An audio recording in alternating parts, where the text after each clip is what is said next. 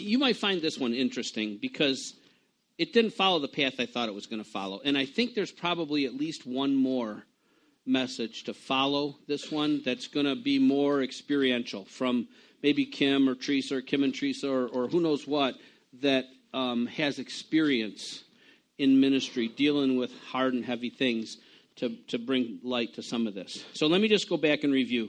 The first week we talked about, kind of what is and how does God see sexual immorality.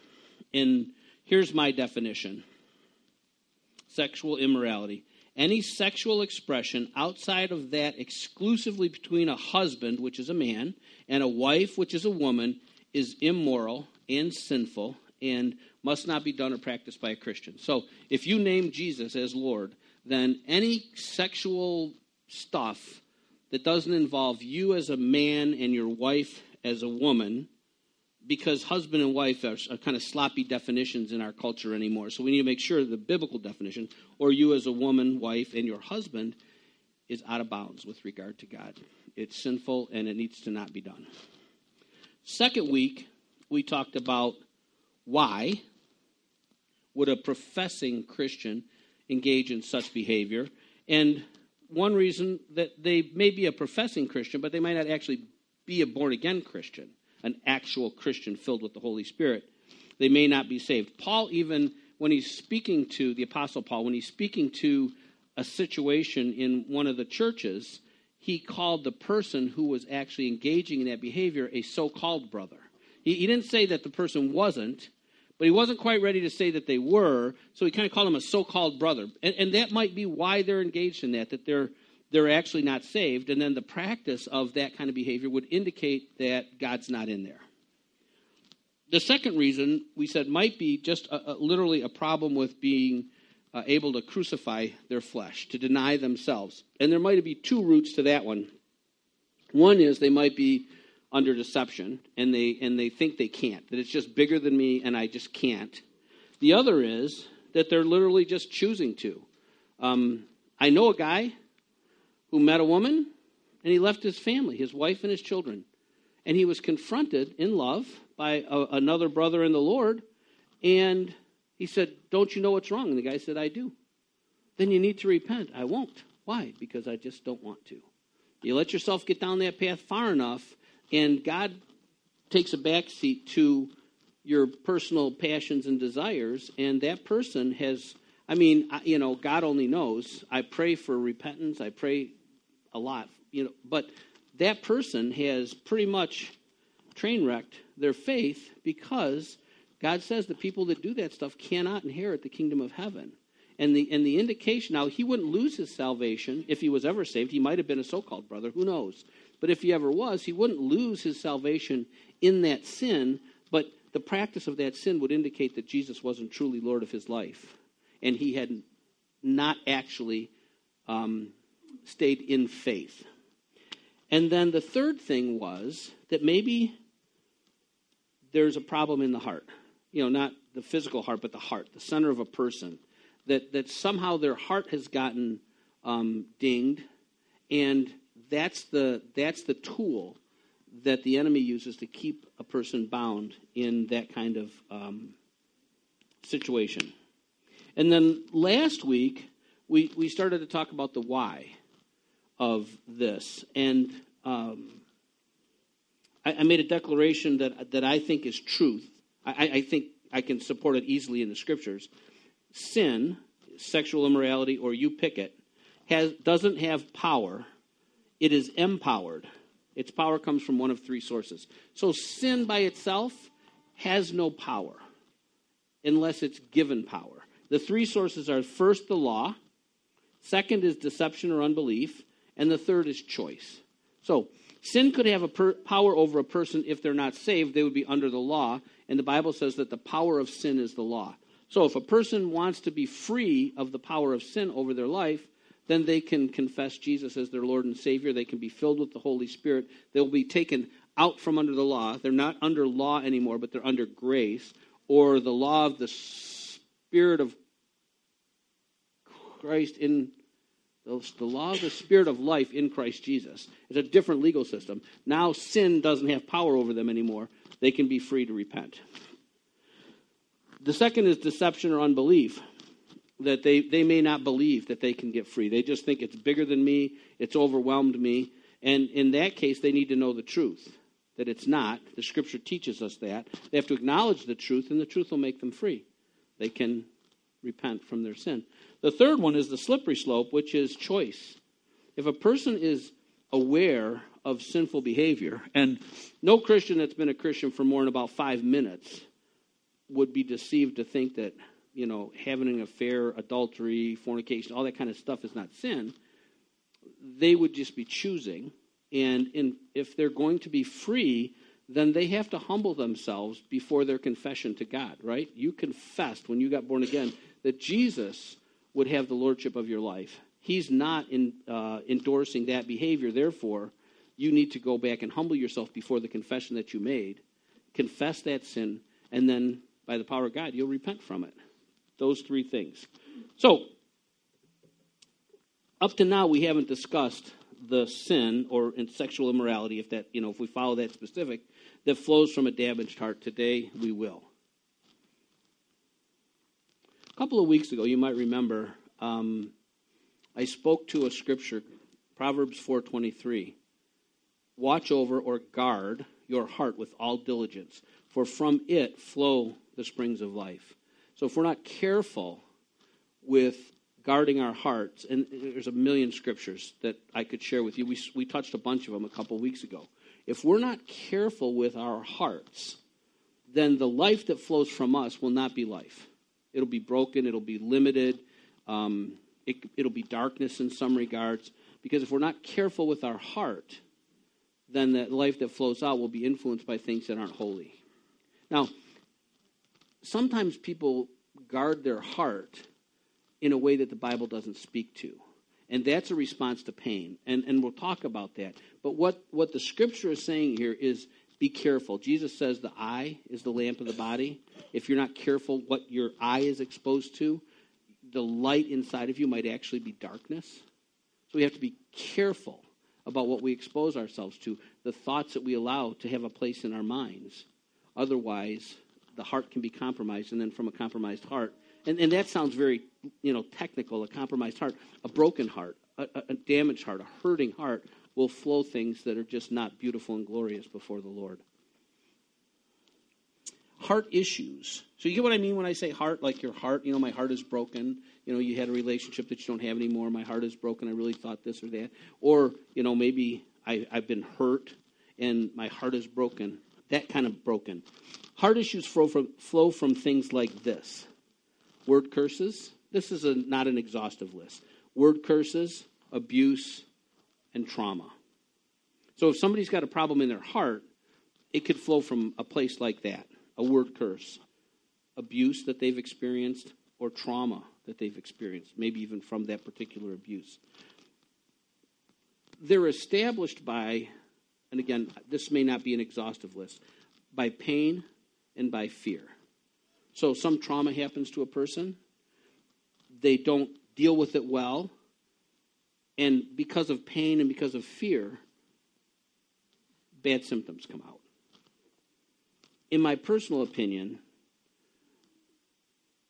the pain and the fear and the thing that I'm going to talk about, the stronghold, is often, if not always, demonically inspired, demonically strengthened, and demonically exploited. You have to be very careful that in the guarding of your heart, you don't close your heart. Doctors, like a medical doctor, they have to discern between symptoms and root causes. The example I use all the time is fever and infection. If somebody has an infection in their body, it'll manifest maybe as a fever. And someone could say, well, hey, if you take some aspirin, the fever will go away. And you can mask the symptom, but you don't deal with the root problem with an aspirin. You need an antibiotic to deal with the infection. So a person's like, why is it that I keep getting a fever? I can't get over this fever. They keep taking an aspirin. They keep taking an aspirin. They keep taking an aspirin. And for a little while, the fever goes away, but it comes back. Because they're treating the symptom. They're not treating the root cause of the problem, the heart, or the infection in that case. Spiritual heart issues are exactly the same. Sin is the symptom, but a damaged heart, a hurting heart, is typically the root of why. So Kim used an example of lust management. You know, if a guy is struggling with pornography or something, he can get software to put on his iPad and software to put on his computer and software to get on his phone so that he can't get to pornography. It's like taking an aspirin when you got a fever. You're trying to disable the symptom, but you're not actually ministering to the root. That kind of thing. So it's the same across everything. Often, maybe always, I don't know. The sinfulness, especially for a Christian, well, maybe exclusively for a Christian, is the symptom. It's not the root. So when you see the smoke, you go find the fire. You don't just put the fan on to blow the smoke away, because where there's smoke, there's fire. Amen? Okay. So sexual immorality can be the fruit or the symptom of a damaged heart. Other examples of that might be things like anger, jealousy, idolatry, overeating. And I put this last one in here, withholding love. When we get a hurt heart, what's the first command? Love the Lord your God with all your heart, mind, soul, and strength. And the second command is like it. Love your neighbor as yourself. Oftentimes, we will withhold love because there's something broken in our heart. And then that becomes a really big deal that we would be so easily deceived that that's not sinful. I'm just guarding my heart. No. You're in sin because you're not expressing love, and you're commanded to love before you're commanded to anything else. But the pain of whatever is that root is withholding love. And those symptoms then could be described as, or should maybe be described as, coping mechanisms. You can tell I'm a little out of my element right now.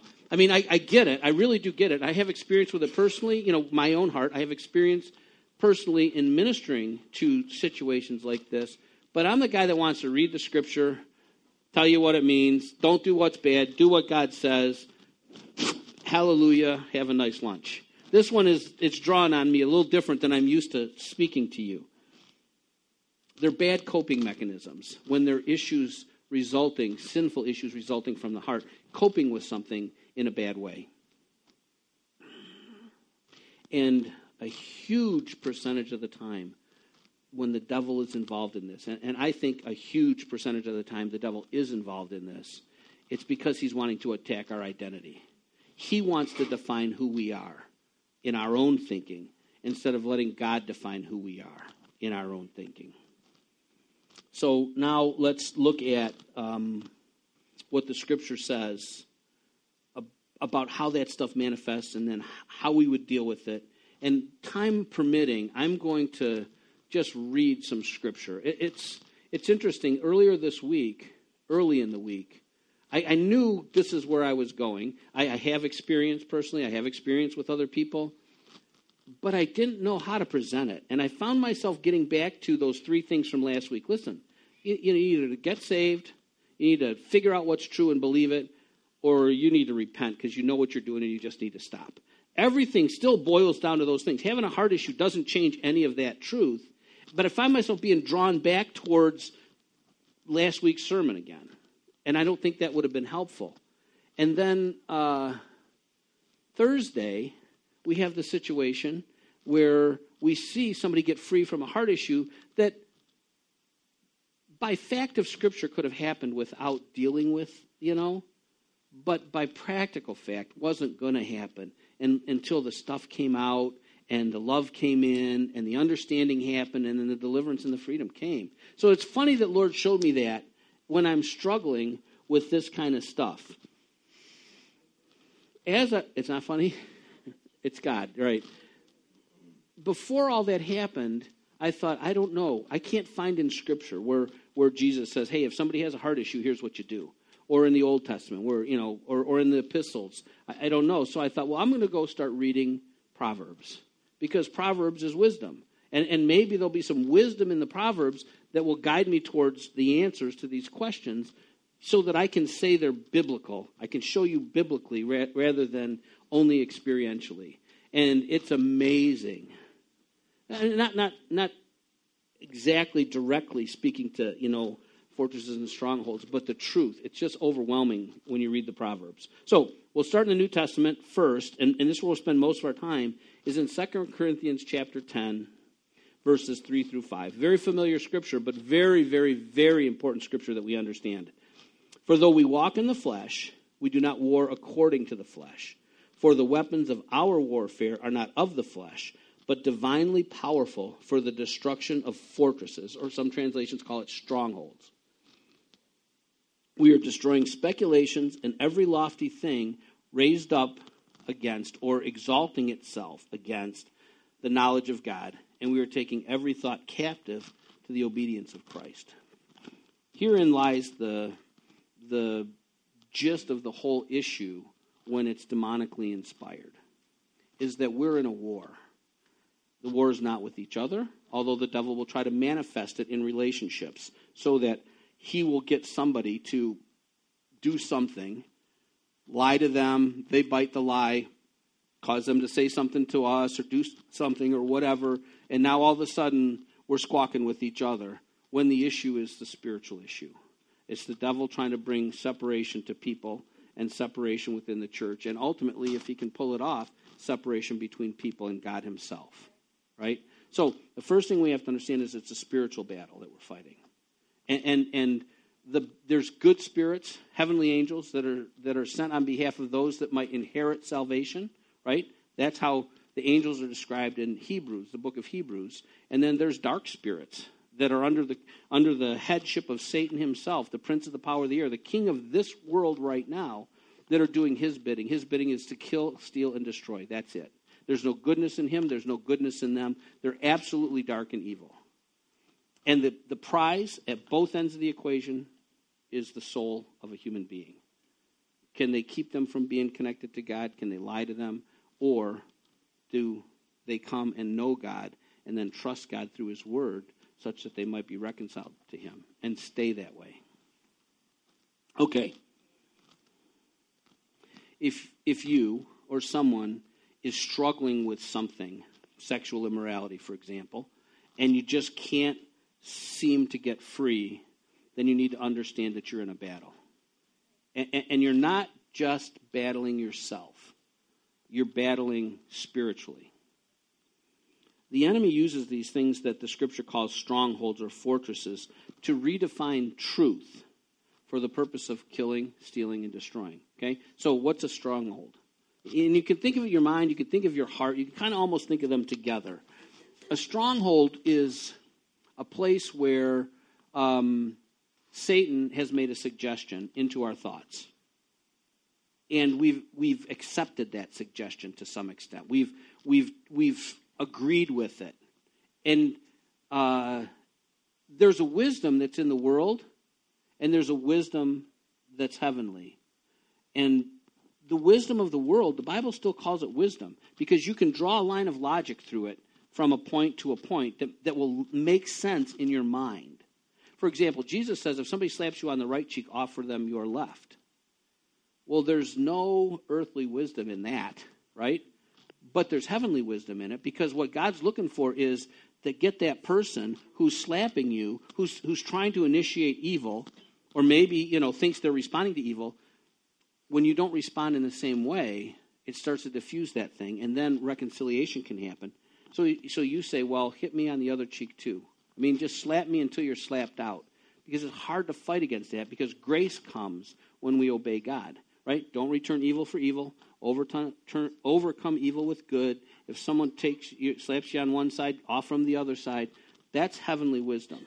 That doesn't make sense in the world. Earthly wisdom would say, hey, if he puts a hand on your face, you put two hands on his face. And you return for him what he's given to you. And then what's he likely to try to do? Put three hands on your face. And ultimately, somebody's going to die from getting punched, or no good, no reconciliation, no love is ever going to flow from that way. So there's demonic wisdom. That's what the Bible calls earthly wisdom, demonic, selfish, or heavenly wisdom that's peaceable, true, and it brings about God's objectives, not Satan's objectives. So it's a spiritual battle. The enemy uses strongholds to redefine truth. In the moment that somebody slaps you on your right cheek, he's going to send you a little thought that says, and hey, I understand what God says, but the guy just hit me on my right cheek. And then you got to decide, right? Taking every thought captive to the obedience of Christ. Every lofty thing, every imagination, every speculation that enters your thinking has to be held against a true knowledge of God. If it won't stand to a true knowledge of God, if it's trying to exalt itself above that, then it needs to be destroyed. It needs to be put down. It can't be given place in your mind. The problem is Satan doesn't come to us and say, hey, listen, I'm looking to kill, steal, and destroy, and you're at the top of my list right now, so I'm going to feed you a little poison. If you just drink it, that would be great. It comes veiled in deception. Stop drinking the poison, you. I'm going to send you to the other church until you straighten up. He wants to deceive you, and he's really, really good at it. It'll make sense because it'll have wisdom associated with that thought, that imagination, that speculation will be attached to some wisdom that you can draw a line that makes sense. But it's not heavenly. So if he's successful in, Jeff, laying a block, Satan can't hide behind a block. But he might be able to create a little mess behind a block. A fortress is built of blocks is where I'm going with this thing. But if he can get you to let him lay a second block and a third block and a fourth block, and he starts to put a course up and another course up, you'd think I was working in your trade. Another course up, pretty soon he's got a stronghold in your mind, and that's the place that he'll start to operate from, and then he'll look to expand. A little twist of the truth here, a little twist of the truth there, and pretty soon you see truth through the stronghold, not through the Word of God. And then you live your life in this messed up way because your truth has been corrupted because Satan has built a stronghold in your mind, and that's where he's operating from. So when the scripture here says that the weapons of our warfare are divinely powerful for the tearing down of strongholds, it doesn't go into any detail as to what those weapons of our warfare are. But I believe the weapon of Satan's warfare is lies and deceptions. The weapons of our warfare, I'm having a little trouble with my W's. The weapons of our warfare is God's truth. It's the only weapon we have in Ephesians chapter 6, right? We got a belt, we got a helmet, we got a breastplate, a shield, and we got shoes on our feet, and we got all this stuff. It's all defensive. The only offensive weapon we have is the sword of the Spirit, the Word of God. So when Jesus was coming out of the wilderness after 40 days and Satan himself was tempting him, he would tempt him with twisted scripture. And Jesus would respond with his sword, the truth. And then in Jesus and the Sermon on the Mount, he says, you've heard it said, but I say to you. He's refining the truth, that they had some sense for it, but it wasn't completely refined as it needed to be. It seemed reasonable, right? There was some logic to it, but it wasn't completely true, the way that they were seeing it. So he uses strongholds, and we have to understand that we may have strongholds. When somebody approaches you and says, hey, blah, blah, blah, this doesn't seem right, you got to be willing to accept that your truth may not be true so that you can get well. How does the enemy do that? Through speculations, imaginations. They're just thoughts. And if you look at Ephesians chapter 6, where it talks about, he uses the same phrase that we don't war in the flesh but in the spirit, and it talks about these things called flaming arrows of the evil one, or fiery darts. Same thing. Those are thoughts. God has given Satan access to our thought life, or demons. Probably not Satan himself for any of us, but demons that insert thoughts in our mind, and then we have to see those thoughts. Every thought, does that stand obedient to Christ? Would Jesus embrace that thought? Does it agree with the true knowledge of God, or does it exalt itself above a true knowledge of God?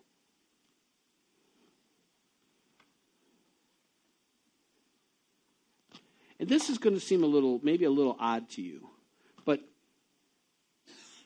I believe that not only can Satan use the fortress to kill, steal, and destroy, in our own lives, but if we are confronted, if the fortress is confronted by the truth, and we continue to hold on to the lie, that it becomes a form of idolatry. because we would know the truth, but we're choosing not to acknowledge the truth. We're acknowledging the lie. And again, it's really way more common than what you think, because that's the way a person has learned to protect themselves. They've experienced some pain, some trauma, some kind of abuse, some hurtful thing, and in the absence of truth, they've figured out themselves how to protect themselves. So now you're telling them, hey, listen, this thing that you think has been protecting you, you need to let it down. And they're like, man, I mean, it's not a conscious thing necessarily, but it's like, I can't, because this is what keeps me safe. And sadly, if it goes far enough, it becomes a person's identity. You see people whose identity is in their sickness. Their identity is in their disability. Their identity is in something other than what the Bible says, and that's become an idol now. Because an idol, the definition of biblical pride or idolatry is this is God. And he says 1 + 1 is 2. But to protect your heart, you say, no, 1 + 1 is 3. And you can see, you get somebody proves it to you and you say no. Well, now you've exalted this thing above God. And it's become an idol in your life. And that's even worse. All right. The weapons of the enemy's warfare are lies and deception. The weapons of our warfare are the truth, as defined by Scripture. The battle is about which we believe and acknowledge. That's it. That's spiritual warfare at its bare essence. Is the enemy says A, no, God says A. The enemy says B, and we have to decide which one we're going to acknowledge. If we acknowledge God, we're winning the spiritual battle. If we acknowledge Satan, we're losing the spiritual warfare battle. That's where it all starts. So what do we do? This reads like an outline. If it seems kind of cold and dry, sorry, it'll get better maybe. What do we do? We examine symptoms and look for roots, which are fortresses and strongholds. We always need to be, and this is why, who said the thing like, you need to have somebody in your life that knows you well enough that if they tell you something and you believe something else, you by definition believe them. Right. Somebody's, yeah, that's not, I don't know if that's exactly how the guy said it, but if you don't have somebody that knows you pretty well, examining your life, then you don't have anybody that can see the deception that you can't see. And you say, for all the world, blah, blah, blah is true, and they say it is not. Someone that you can acknowledge, okay, I'm going to trust you, and then ministry starts to sort that thing out, okay? So examples might be symptom, might be sexually immoral behavior. You might be engaging in who knows what in that regard. The root of that symptom is a lie we believe about ourselves, a stronghold that drives the symptom. So the symptom of sexual immorality is driven by a root that's a lie that we believe about ourselves that manifests itself that way. The trauma might have been some sexual abuse that the person has actually suffered. So maybe as a small child they were sexually abused, and then Satan used that trauma to build a fortress in their mind or in their heart of how they see the truth, and that manifests, right? How many times do you see where, like, men that are caught as rapists, they rape people, and then the police catch them, and the psychologist gets a hold of them, and they talk to them? Almost every time they were abused as children in that very same way. So somehow they're trying to comfort that pain or deal with that issue, and it's a bad coping mechanism that's destroyed their life because they're going to end up in prison. They can't be in society because they're not safe. Another one, it's kind of a simple example, is you've met a bully in your life, somebody that's a bully, right? So the symptom is somebody that's a bully, and the root is probably a stronghold that was created by a word curse. There was a guy I went to junior high school with. We were in the same crowd that hung together, and he would just punch on this little guy. Everybody was kind of afraid of this guy, because we all thought he was a tough guy. But there was this one guy. He wouldn't stand up to him, and he would just punch him just because it was fun. And I'm like, man, what is wrong with you? Why do you do that? And, hey, you want some too kind of thing. I said, stop it. Anyway, one day we're at his house. We went over to his house on our bikes. He never invited us to his house. He's coming up to the door, and all of a sudden this drunken voice out the door. I can't say the words that he said to his son. he called him a sissy, in a different way, and told him that he wasn't a man, that he's never going to be a man, and he's doing it in front of all of his pals. Why do you think that guy's a bully? Because he's dealing with this pain. His dad tells him he's a punk, he's a weakling, he's all these kind of things, and he's trying to prove to himself that he's not.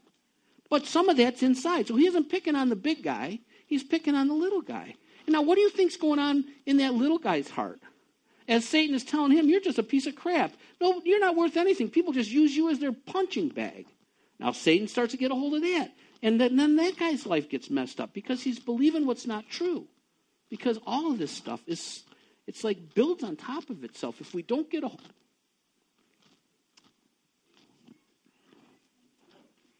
if we don't get it before its roots get deep, then the deception is so big that the person just won't acknowledge it. They just literally won't acknowledge it, or maybe can't acknowledge it.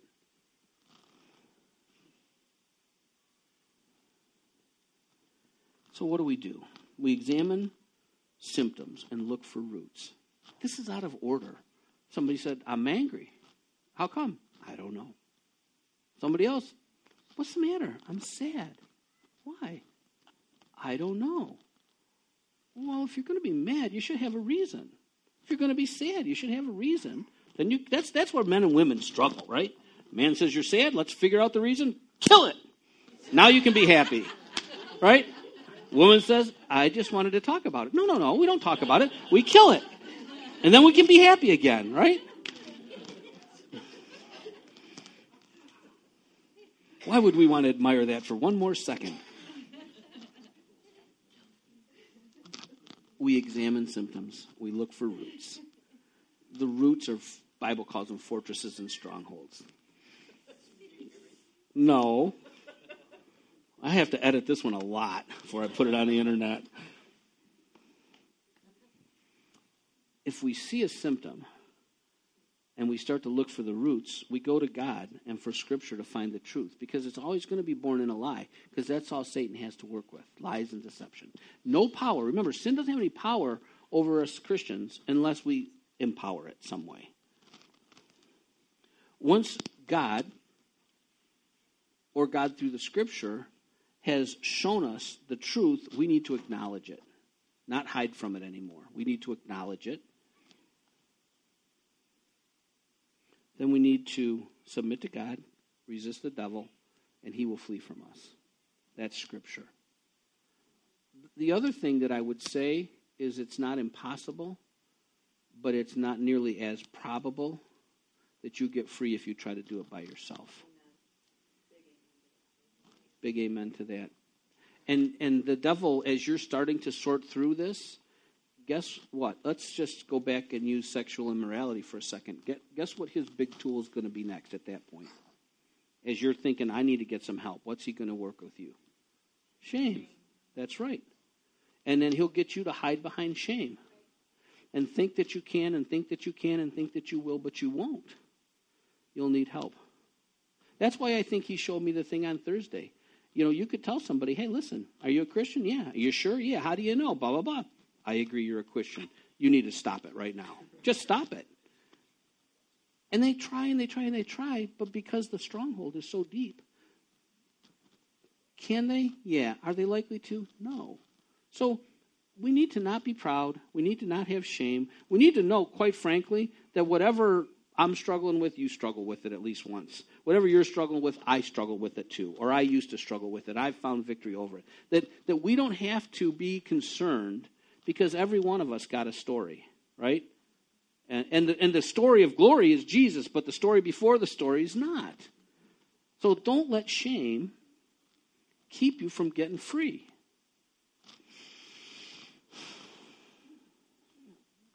So let's say we are free. How do we stay free? Take every thought captive to the obedience of Christ. Every imagination, speculation, thought that tries to exalt itself above the true knowledge of God has to be destroyed. Every single thought, every single time. It's funny, I'm talking about sexual immorality, and I'll keep having thoughts. Like, not right now, thank you, God. But I'll have thoughts. But I know they're not my thoughts. They're flaming arrows, right? If he can get me to stumble while I'm telling you about all this kind of stuff, then he can just blow the credibility, right? And it's like, it's not all day long, but I would say at least once or twice every single day, I catch a flaming arrow and I stop myself. I say, Lord, I absolutely disagree with that thought. That wasn't my thought. That was a flaming arrow, and I'm telling you right now, I destroy that thing. That lofty speculation, that lie of the devil, I want nothing to do with that. And that's spiritual warfare. I'm not letting him plant that seed in my heart. There's no way. Here's the gotcha, though. You got to know the truth to identify the lie. And if somehow you're going to be free from the guiles and the wiles of the enemy outside of the knowledge of truth, you've deceived yourself, or you've been deceived. I can't read good and blah, blah, blah. Keith Engberg, are you a good reader? How many books do you read that aren't the Bible? None. Sometimes Patty will read him a little passage here and there. Do you read your Bible? Does it speak to you? Amen. I hear it all the time. I don't understand it. It doesn't make sense to me. Guess what? I'm 40 years old. I'm not 12 when I start reading the Bible. I'm not the smartest guy in the world, but I'm not the dumbest guy in the world. And I'm reading this stuff, and it's like I'm reading Chinese, man. None of it makes any sense until it starts to make sense. Because God says if you'll diligently seek after him, he'll let you find him, right? He's in that. I mean, he's not like, I know you're in here somewhere, God. He's in there everywhere in that book. And if you'll commit yourself that you really want to know him, then he's going to let you know him. And then you'll start to know the truth. And you'll have the tools that you need. Your sword of the Spirit, the Word of God, is like a big pen if you don't know the Word of God. It's not any good. It's not going to help you. It's a toothpick unless you know the Word of God. That's the gotcha. All this is great stuff, except you got to know the Word of God. Now, you might not know as much as somebody else knows, and you might be wrestling, and they may be able to enlighten you. But if you're going to try to make it through this life with Jesus without actually knowing his word, good luck to you, because you're making a mistake. You need to know the Word of God.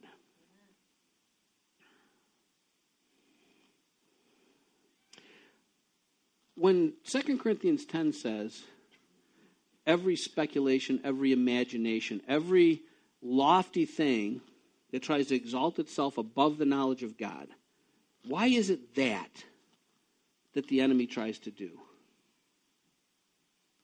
Here's an answer. 2 Peter chapter 1, verses 2 and 3. I got that one up there? Okay. I'm going to read part, and then you're going to read the next part. Just grace and peace be multiplied to you in the knowledge of God. See, grace and peace you have because you know God. The more you know God, guess what? Grace and peace are multiplied in you. So if there's an area of your life where you're not having peace, there's an area of God that you don't know yet. Because grace and peace, right, and that's, you're believing a lie. There's something about God that you don't know. Grace and peace are multiplied to you in the knowledge of God. In the absence of the knowledge of God, guess what? No grace and peace. You need more grace and peace? Like there's no peace in my life? Get to know God better. In the knowledge of God and of Jesus our Lord, seeing that his divine power has granted us everything pertaining to life and godliness. Through what? The true knowledge of him who called us by his own glory and excellence. So, see, if the enemy can destroy your knowledge of God, he can define your knowledge of yourself and destroy your identity. But if you will grasp onto, seek after the knowledge of God, then the knowledge of God will define you. Why? Because you're made in his image. The enemy doesn't want you to know God because he wants to tell you who you are.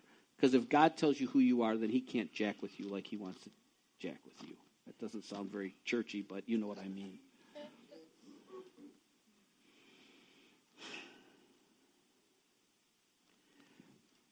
That's the gist of that teaching. But I'm not done. I told you I went into Proverbs to try to understand how to teach, to minister to these kind of problems. And I want to just give you some of what God gave me from Proverbs. I'll explain a little, and then if I've got a couple minutes, then I'm just going to read you some more scriptures. You would do yourself a favor to go read like at least, chapter 1 through 7 of Proverbs. Read it through this lens of what we're talking about. So, wisdom, a true knowledge of God, wisdom, it's broader than that, I think, but wisdom, freedom, and the fear of the Lord. Have you ever heard, how many of you have heard the phrase, the fear of the Lord, or the fear of God, right? It's a big deal. The fear of God's a big deal. The fear of the Lord's a big deal. And I think that I had a decent understanding of it, but a very incomplete understanding until I went to try to learn how am I going to teach this lesson on Sunday. The Lord expanded to me what I think is the real foundation of the fear of the Lord. I'm going to give that to you today. Wisdom and freedom are bound like this to the fear of the Lord. So let me just read you some scriptures. Proverbs chapter 9 and verse 10. The fear of the Lord is the beginning of wisdom, and the knowledge of the Holy One is understanding. So we desperately need wisdom, right? We need to know what God says as we come to every fork in every road. Every situation that presents itself to us always requires us to make decisions. We need to know God's wisdom so that we can navigate through life bringing glory to his name, not corrupting ourselves. How is wisdom acquired? The fear of the Lord. So if I'm afraid of God, I'll be wise? Dang straight. But I'll expand on that a little bit. Struggling with who you are, struggle with your identity, gain the knowledge of God, understand yourself, you're made in his image. Proverbs 1:7. The fear of the Lord is the beginning of knowledge. Fools despise wisdom and instruction. So, the fear of the Lord is the starting place for wisdom. The fear of the Lord is the starting place for knowledge. Proverbs 15:33. The fear of the Lord is the instruction for wisdom, and before honor comes humility. Fearing God is the instruction that will gain you wisdom. So you can see what's happening is through the Psalms, through the Proverbs, with regard to wisdom. And when you read in, those first at least 7 chapters, read the whole thing, be even better for you. But there's a voice that's speaking. The voice is actually wisdom. And ladies, wisdom is a feminine voice. So, we acknowledge that. I'm not sure what that means personally, but wisdom is actually a female voice in the Proverbs. But it's wisdom that's speaking these things, okay? So, the fear of the Lord is the instruction of wisdom, and before honor comes humility. Why must humility come before honor? Because you see, without the fear of the Lord, then the wisdom that you're going to access is going to be your own. And there is no exaltation, there is no honor in walking in that wisdom which is not born of the fear of God. So if you want honor, it talks about riches. You want to be rich? Wisdom. It brings richness. It brings length to your days. It brings all kinds of amazing benefits, right? But it only starts with the fear of God. So you have to humble yourself because there's a situation. Guy smacked me on the right cheek. What am I going to do? Do I fear God? If I fear God, I offer him the left cheek. If I offer him the left cheek, then I'm starting to operate in wisdom. Not earthly wisdom, but heavenly wisdom. Now God has got me in a place where he can honor me. And how he does that in that situation, it's an act of grace. See, when I surrender my wisdom to his wisdom, because he has a higher place in my heart than I have in my heart, then grace comes, right? God is opposed to the proud, but he gives grace to the humble. Now all of a sudden, this guy that's wanting to smack me all on my face, he's not confronted by me anymore. He's confronted by the grace of God. Not that lightning's going to strike him dead, but that he might start to come around to a more excellent way of thinking and living than the way he is right now. Because when I humble myself, God's grace enters the situation, not just for me, but for the situation. The fear of the Lord is humble.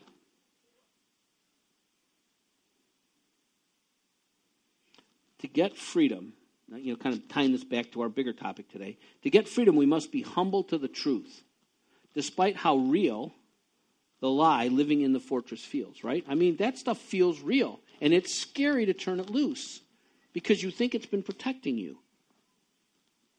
It's a lie, and it has to go. So no matter how scary it feels, you need to let it go.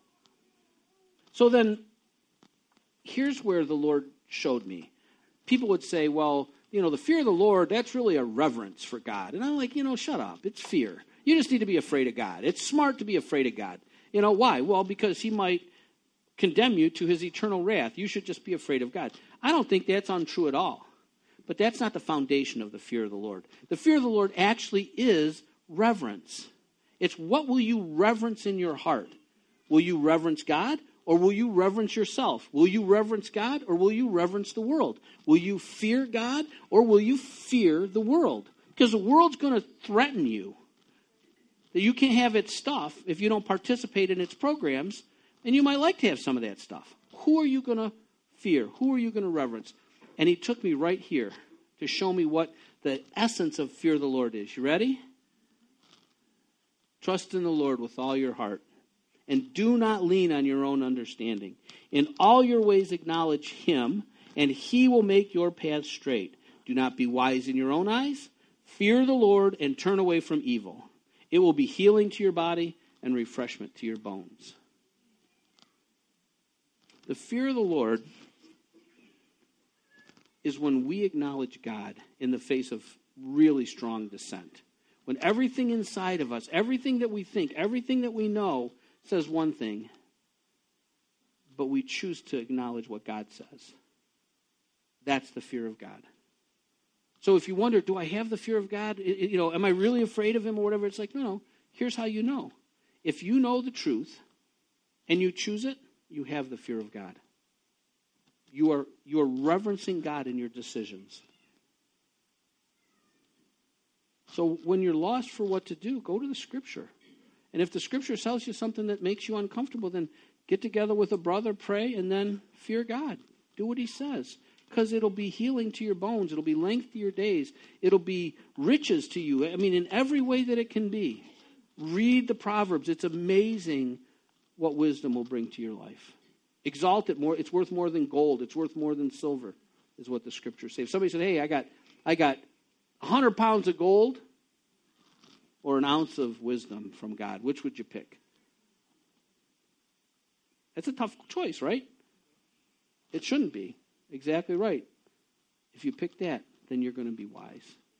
And you won't need this. Okay.